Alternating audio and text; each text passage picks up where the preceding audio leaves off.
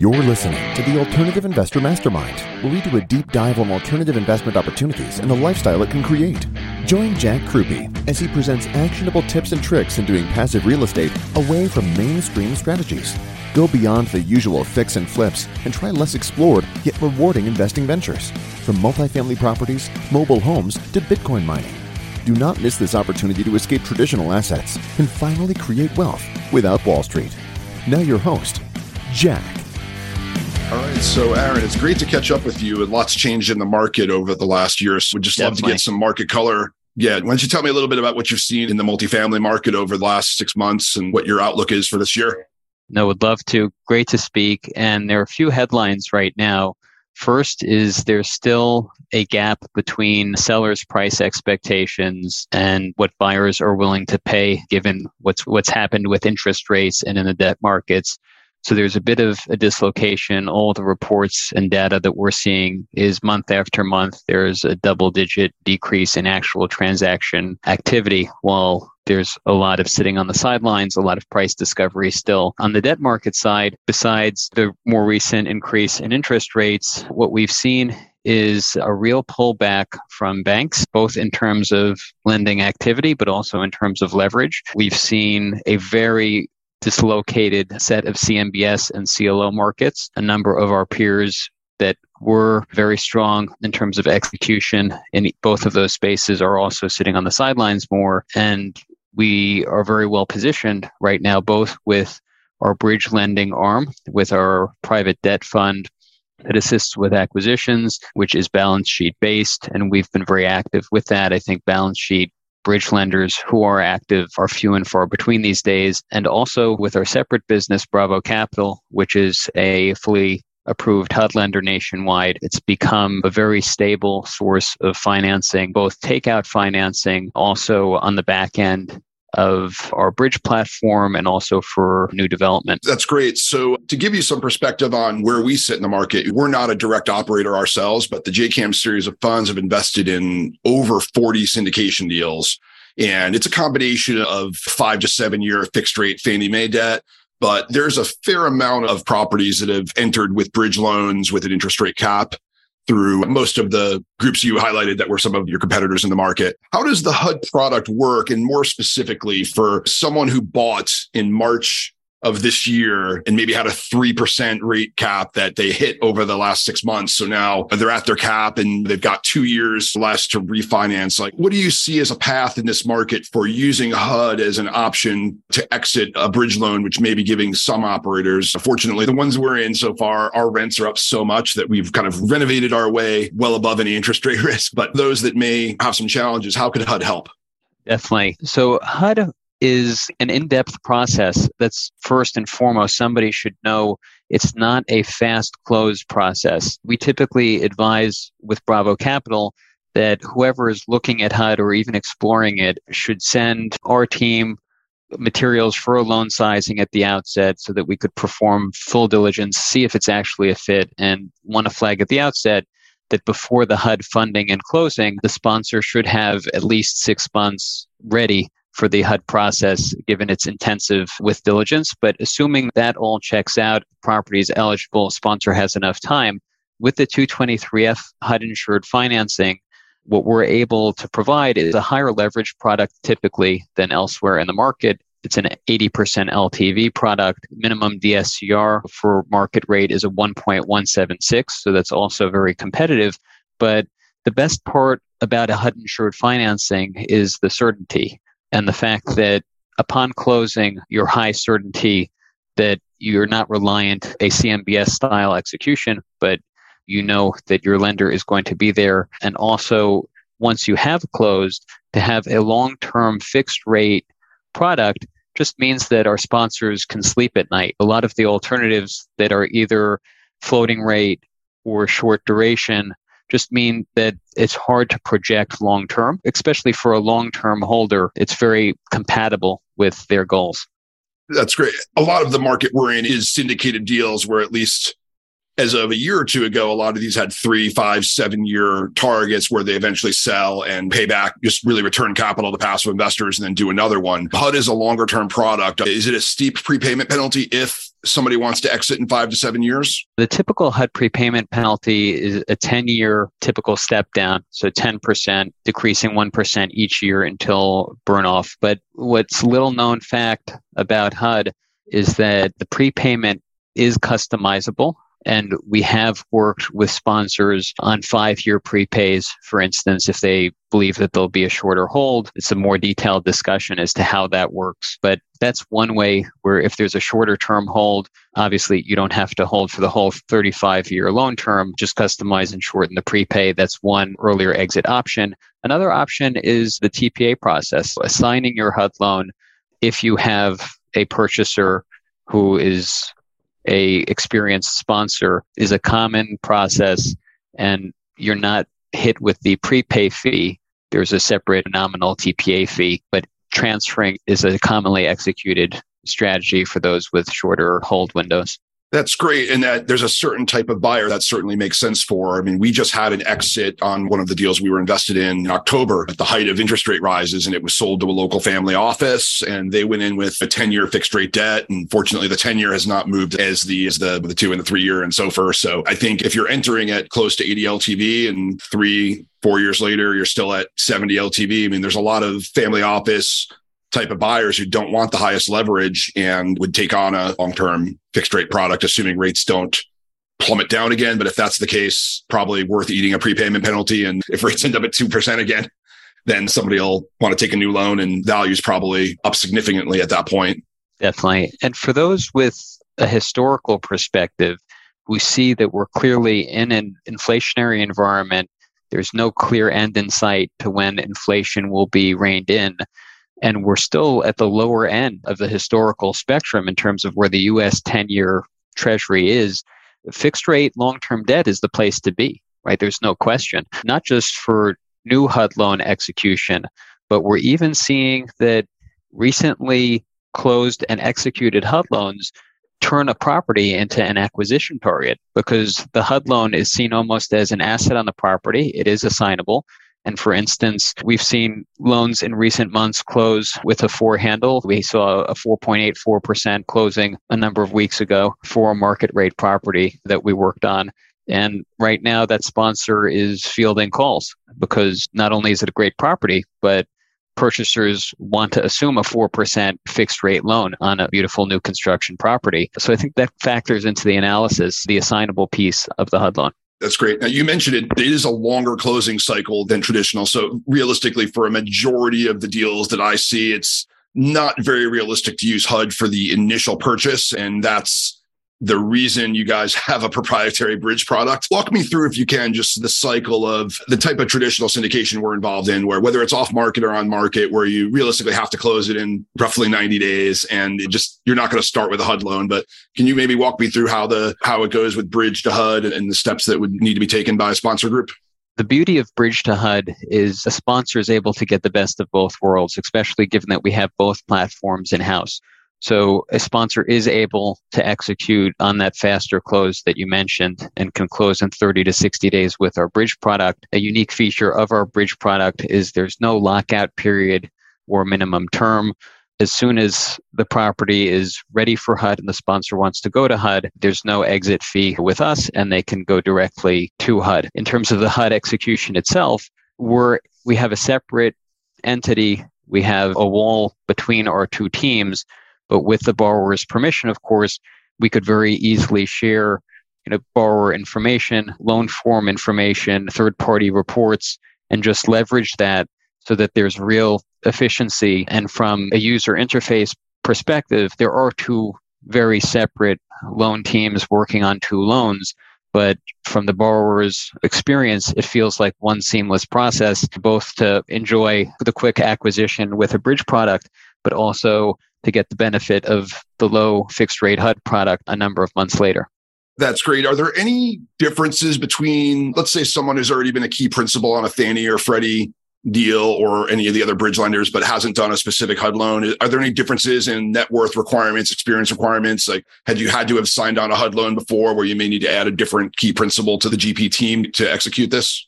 Yeah, there's a lot packed in there. I think anybody who has significant multifamily experience and hasn't had a negative track record of defaults or criminal issues or bankruptcy would be eligible for a HUD loan, particularly for a 223F, which is an already built and stabilized product. As you could imagine, for a ground up product, which is a 221D4, both for us as HUD's fiduciary and for HUD itself, there's a lot more scrutiny to make sure that somebody has the capability to do a 221D4. So if somebody's doing ground up construction, I just differentiate that and say it's very helpful to have prior HUD D4 experience if you're doing a D4, less so given that the risk and capability required is less if you're just executing a 223F already built and stabilized acquisition. Yeah, that's great. And at least for the deals I have in mind and the stuff we've been involved with, almost all of it is value add. So yeah, we've done at least so far, we've been not very involved in the ground up space. You mentioned stabilized. Can you give a range? I mean, a lot of these value adds, when we're entering them, they're 90% occupied. They maintain high 80s, low 90s occupancy. I mean, there's a combination of moving rents to market, but maybe renovating 5 to 10 units a month. Maybe some months you don't want to have more renovations. So do more just adjusting rents to closer to market, but without driving down occupancy. Where's the line for stabilization, I guess, is the question on the typical value add. And I'm sure you're pretty familiar with the standard playbook of a 70s, 80s vintage value add. We welcome transitional property with our bridge fund. So if something is a lease up, is not anywhere close to, as you were saying, 90% stabilized, if there is a heavy value add involved, our bridge fund is meant for exactly that, for transitional product. In contrast, when somebody is going to HUD, both for HUD's purposes and also for the sponsor's purposes, it makes sense for the property to be as polished and as stable as possible. Usually we are looking above 90% stabilized. And also just thinking from the sponsor's perspective, if you're locking in proceeds and the loan that's a 35-year loan term with a prepay, whether it's for 5 years or for 10 years, that prepay, you want to make sure that you're maximizing the value of the property and loan proceeds before you go to HUD. So that's another reason why we are typically seeing 90% plus stabilized and much of the work and upgrading done before actually opting into that HUD financing. Yeah, that makes a lot of sense. I want to change gears a little bit. What have you seen as far as, and this has come up a lot, with interest rates going up, cap rates have seemed to expand a bit, but it's certainly not been linear. And I know it's very market dependent and value add dependent, but what trends have you seen just high level on sort of how much cap rates have moved compared to interest rates? We've seen cap rates not move enough to reflect interest rates. And there are a number of deals that just don't meet the DSCR requirement. And thankfully for HUD, it's a very competitive DSCR requirement. The minimum is a 1.176 for market rate project. But even with that, we're seeing a lot of projects don't pencil. And that's led to sponsors getting more creative in terms of how they're going to achieve their goals and their yields, whether it's working harder to find off-market transactions with a story, or whether it means sponsors that haven't done development before, forming a JV and getting into development. The tactics are definitely changing. I think we've seen much similar. And the one thing at least I see on the heavier value add, the entry cap is often not really reflective. To some extent, you're backing into somewhat closer to a stabilized cap just because at $500, $600 a month to increase in rent, you're pricing in some of the upside to a slightly lower entry cap, at least maybe on trailing 3 or trailing 6, because you want the deals that have so much upside that you can stabilize it at a higher cap. And it sometimes almost looks like construction project of what cap rate you're building to, just because there's so much rent, so much upside in both raising rents and renovating units. I mean, we have a few projects where rents are up 91% after renovation, which is pretty amazing. Fantastic. No, that's a great result. Also, another trend we're seeing related is that in 2023, the data is showing that there's a tremendous wave of maturities coming, and it's a really unique set of maturities given that interest rates have gone up higher than some sponsors planned for, and they're entering a market where they need a new loan and they're not quite sure if it even makes sense to take on the type of financing they've taken on previously in terms of floating bridge rate. And it's leading to a lot of traditional non-sellers becoming sellers and thinking they can't necessarily handle a new financing. We're seeing requests for bridge to bridge, for taking out existing bridge loans because somebody wasn't necessarily able to execute their plan in time for a permanent loan takeout. So just different type of environment to navigate. And there too, I think the HUD product is a great product, both with the combination of a competitive fixed interest rate makes a loan pencil that might not otherwise with the debt fund execution. Yeah, I think you just said right there is the biggest anxiety I hear from our investor base and potential investor base is that what happens when balloon payments, what happens when people have to refi.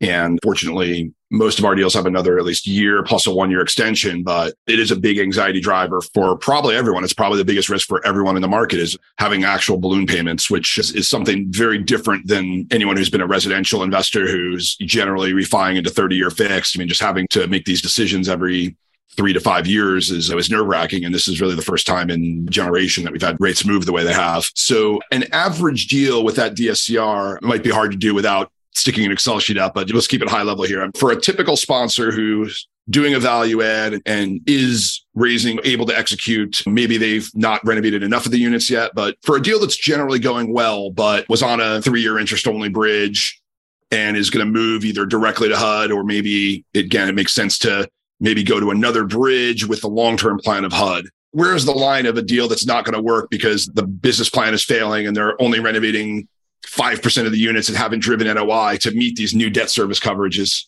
Yeah. And that latter example, it definitely sounds like a need for a bridge to a bridge. A lot of what we tell both our friends and clients is to be honest with themselves, especially in terms of pro formas. When looking at the HUD process, it is an elongated process. And as a result, you can start the process, at least with us, relatively early on. And we could start building an application and a narrative while somebody is showing us their pro formas. And of course, they need to be actualized over the course of our application. But where people get into trouble is if they're overly optimistic in terms of their own timelines, in terms of whether it's rent growth or occupancy or executing their value add plan. And just that personal integrity, being honest with oneself in terms of, do they really need an additional bridge to bridge? Are there hurdles in any of those categories above? That's very helpful, just so that sponsors don't spin their wheels with a process where they're not able to be ready for that execution or meet those hurdles in terms of occupancy or completing repairs or DSCR coverage. That's great. So yeah, you've given a lot of great tips for what I think a majority of sponsors, well, pretty much unless they've locked in with 10-year Fannie debt, I think almost every sponsor I've spoken to over the last year or two is going to have some big decisions to make over the next year or two. And I haven't seen as much HUD in recent years just in our deal flow. My gut says there's going to be a lot more HUD takeouts over the next few years.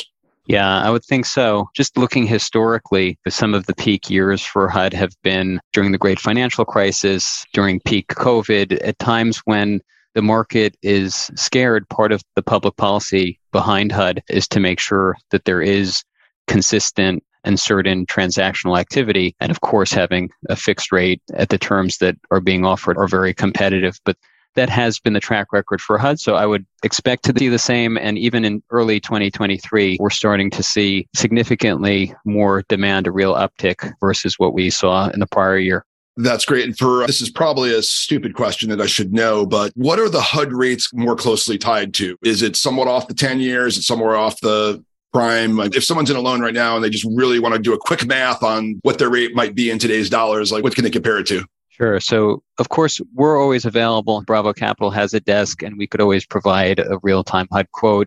If somebody's just trying to monitor on their own, it's hard to do for the multifamily rate, but it is loosely tied to the U.S. 10-year Treasury. So if you already have a HUD quote and you're trying to see what's happening in the intervening months, it's a similar type of instrument ultimately. So if the U.S. 10-year is widening or tightening, it's a good indication as to what's happening with your HUD rate in the interim.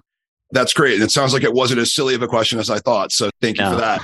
Yeah, you mentioned that there's obviously two different divisions. You mentioned that they're separate, but obviously with borrower consent, you can speak to each other. Is everything centralized under the Bravo brand?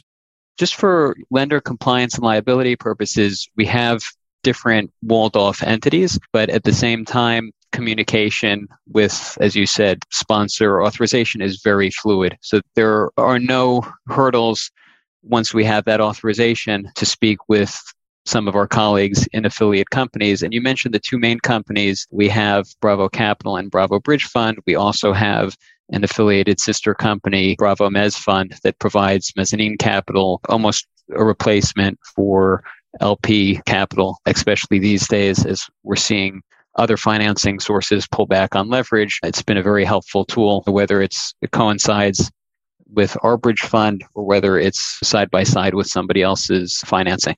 That's interesting. Now, you say mezzanine. Is it true mezzanine where it's an actual second lien, which I know some other senior lenders won't allow, or is it in some cases structured as a pref equity, which might be compliant with other first lien lenders?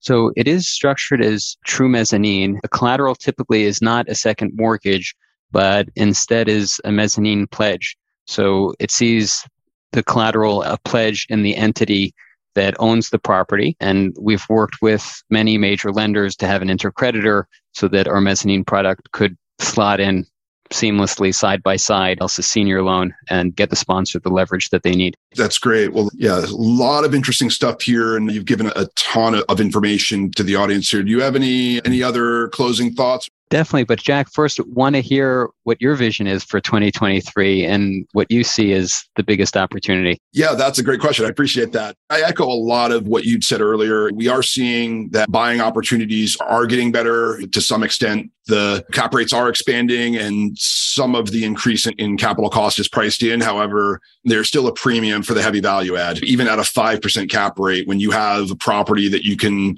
spend $7,000 renovating an apartment and raise rents by $500 a month, and perhaps all in the net operating income is increasing by $5,000 a year, that's adding close to, depending on what exit cap rate you're using, I mean, you're adding potentially $100,000 of value per unit for every 7,000 in renovations. So we're still seeing a lot of good opportunities, or starting to see some assumptions. Those that were conservative and went in with fixed rate some of those are now at a premium, like you mentioned, even on the HUD loans. Loan to values are a little bit lower. There's definitely, I honed in on your mezzanine and asked about pref equity there because there's an era of entering at 80% seems to be gone for a while. I mean, we're seeing a lot of loans where they're entering at 64% loan to value, whether it's on an assumption or just going very conservative with senior debt. And they need to raise more LP equity. And the majority of the deals we're in, these are not institutional deals with large family offices or institutions. It's a lot of syndicates where raising 100, 200,000 from 20, 30 different investors. And that's becoming a heavier and heavier lift for typical sponsors. So I think having new avenues to go to get some larger checks, whether it is a mezzanine that's compliant so that the raise from traditional LPs ranging from friends and family up through just a network of accredited investors. A lot of people can raise 5 million with an emails and some phone calls, but when you start having to go 10 to 12, it's a real heavy lift. So it's been a major dislocation in the market the last 6 to 12 months. And there's a few prominent pref equity lenders have backed off, or their terms are just not accretive anymore. So to the extent that gap can be filled in the market, I think it's a golden opportunity this year. And then last point is on the distressed side, for those sponsors that did get into some level of trouble, we are paying very close attention to potential recap scenarios where we can come in on the equity side and certainly not wipe out current investors, but look for opportunities to come in and update the capital stack, provide some liquidity. And the people that, for whatever reason, are in trouble that need to do a cash in refinance instead of a cash out refinance, we're paying very close attention to those types of deals where we can come in with a few $1 million of equity potentially and help reposition a property and the right size the capital stack and ensure continuity into a new loan that's DSCR compliant. Yeah, we're seeing a lot of what you pointed out, and I'm sure that will be helpful for the listeners on our end. In terms of keys for 2023 and key takeaways, I'd say first, relationships are key, especially in a recessionary and fractured market. We found historically, even when transactional activity dips, it's a great time to form new relationships. It's a great time to speak with new lenders and just to stay active and get to know the market. Within the financing sector, more specifically, I'd say there are 3 keys I would urge listeners to think about. One is finding a path to fixed rate financing, extremely helpful. Second, focusing on who in the market is actually providing higher leverage, given that there is a pullback with many lenders, as we both are mentioning. And third, which is most critical, is reliability. A lot of deals are getting done based on certainty of execution. We're seeing sponsors get better pricing when they're working with a lender like us that is known in the market for doing what they say and coming through in all weather and all types of climates. Those are a few keys I think everybody should keep in mind. That's really great stuff. Aaron, we'll put this in the show notes as well, but please tell everyone your website, key social media, LinkedIn, et cetera, so that everyone can find and connect with you. So our website is bravocapital.com. You can connect with us best by contacting Elon Goldberg, one of our originators. His email is eg@bravocapital.com, and looking forward to building new relationships with the listeners. That's great. I really appreciate your time doing this. This is a great chat. Hopefully we can do it again sometime, and I'm sure we'll be exchanging some deals over the course of this year as well. Okay, looking forward. Thanks so much, Jack. Always a pleasure. That's all for Thank this you. episode Take of care. Alternative Investor Mastermind. Now that you know the many alternative opportunities out there, all up for the taking, you can finally become ultra connected and ultra wealthy. Get more valuable advice from the experts by subscribing to the show at alternativeinvestormastermind.com. Become a winner in the world of passive investing today in alternative investment strategies. Thank you for joining us. Until next time.